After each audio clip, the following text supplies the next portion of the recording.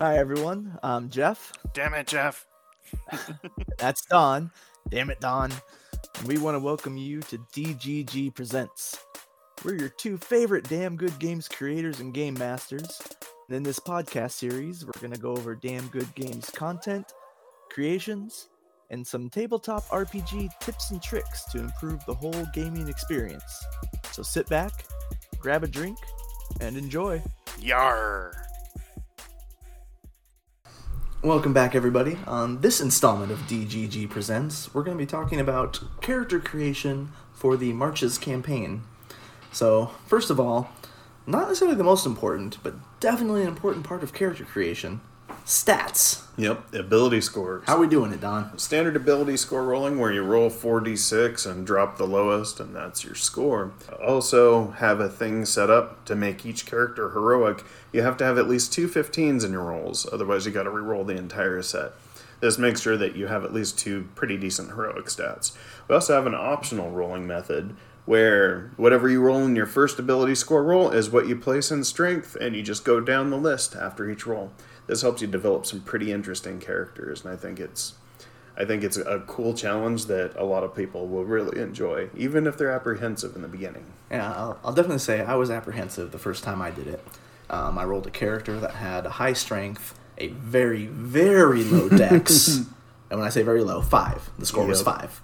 And a high con, so my first 3 rolls, I was stuck with this character. Turned out to be one of my favorites ever.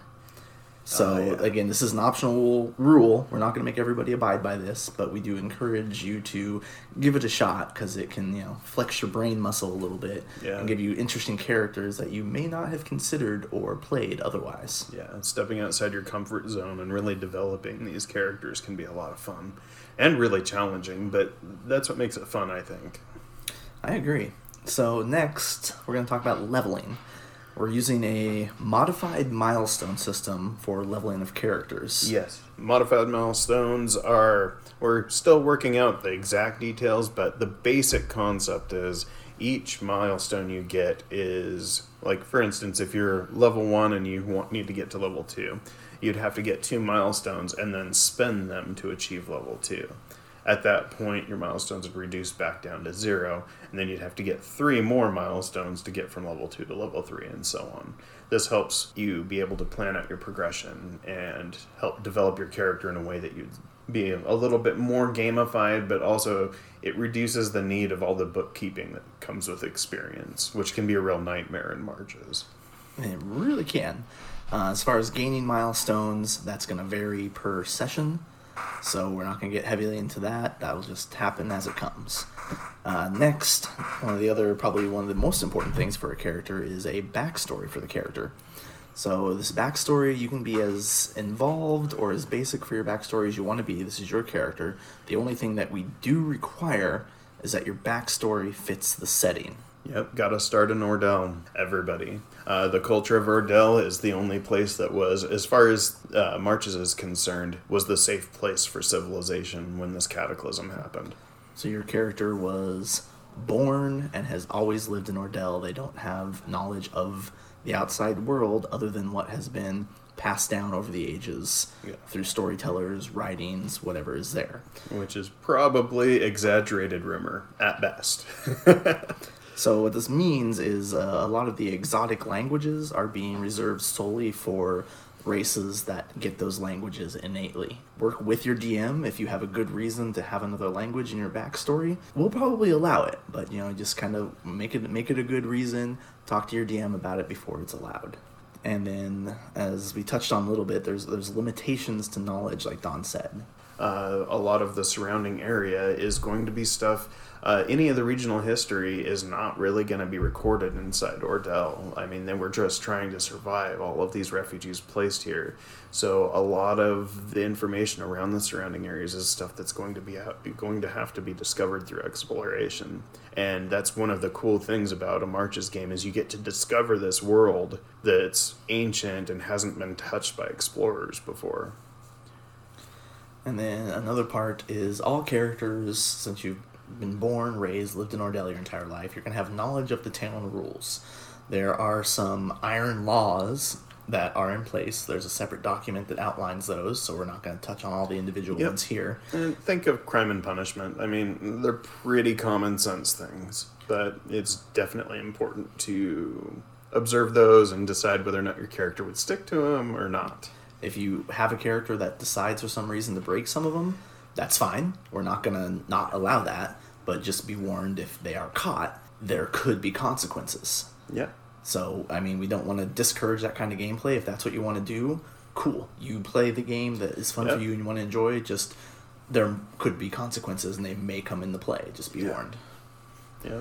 So the other thing now is each character, as well as your backstory being tied to the Settlement of Ordell, each character is going to be part of a guild. Yeah, the Adventurers Guild, which players usually get to vote and name themselves and help establish kind of how it's organized. We will have a little voted on by the people contest. Yep. We'll have any players that want to submit a name for the guild. Yep. And then popular vote will decide what that name is going to be. So we don't have a name yet, so it's going to be referred to as the Adventurers Guild until we have a name. But every person is going to be part of this guild. There's going to be a basic introduction that will be posted. Part of the reason for this introduction is for other people to know who's there, also for the DMs to know who's there. Yeah, and so kind we'll of what motivates your character, because it may be interpersonal dynamics in the party, it may be what your character desires in an adventuring group and what their overall kind of plan is. I mean, a lot of that kind of is mixed in there. And part of this will be finding a image of some sort. It can be one you've drawn yourself, one a friend has drawn, one you find. That way we can use tokens, because we are using Roll20 for this game and character creation. Yep. We have all of the basic source books. If something is missing that you're going to need, just talk to the DMs and we will figure out what to do in that situation. We'll do our best. And even if we have to come up with custom content for your character in the interim, we will. So, to end this one, we're going to have Dawn give us a little bit of a rundown of what the Adventurers Guild is and what their goal is. Why is it forming? Why are the characters being a part of this guild? Okay. Well, the Adventurers Guild itself isn't the first, but unlike previous guilds, this one is really aiming to grow and develop and expand and try to better understand the world that surrounds Ordell. A lot of the adventurers that sign up for that are tired of the sleepy town life. They want more out of the world. They want to explore. They want to know the history and what happened. Because the best they have are these oral traditions that were passed down in this distorted, haphazard history. So we have a lot of these people that are going to try to branch out. They may discover that people in the past generations have tried to branch out before, but it hasn't been as successful as this guild is aiming to be. And I think that a lot of that will help develop a lot of really interesting and neat stories. But I mean, really the general premise is they're tired of the sleepy town and it's time for them to try to grow and branch out. And this can mean a lot of things to a lot of different people, so just think about what it means to your character. Maybe you are tired of the sleepy town, you want an adventure. Maybe you just are playing the Hobbit style and you just want to go out and have an adventure, and you just have a large curiosity within you to see the outside world. Yeah. Whatever floats your boat. You play your game, what makes it fun for you. Yep. It's our job to lay down the rails in front of that train as it goes down the tracks. But another thing that is common knowledge is the wilds outside of Ordell are very dangerous. Oh, yes. It is unexplored, uncharted territory for the most part. There are some maps of the basic terrain and, some things that may have been sighted at some point. But what is out there is largely unknown. Yeah, absolutely. And a lot of those maps are just outlining landmarks as they've been observed or seen. Nobody's gone very far. So we thank you for listening to this episode on character creation. We have more coming dealing with the Marches campaign as well as some other things down the road. So stay tuned. Give us a like, give us a subscribe, whatever you got going on. And if you've got questions, feel free to send those to us as well. We'll do a little Q&A either on our Discord, or maybe we'll just read all the questions in another podcast and give you the answers as we go. Yep, exactly. Might do a few QA episodes as we go. All right. Well, anything else to say before we take off, Don? Damn it. Damn it. There we are. See you later, everybody. Yep. Peace.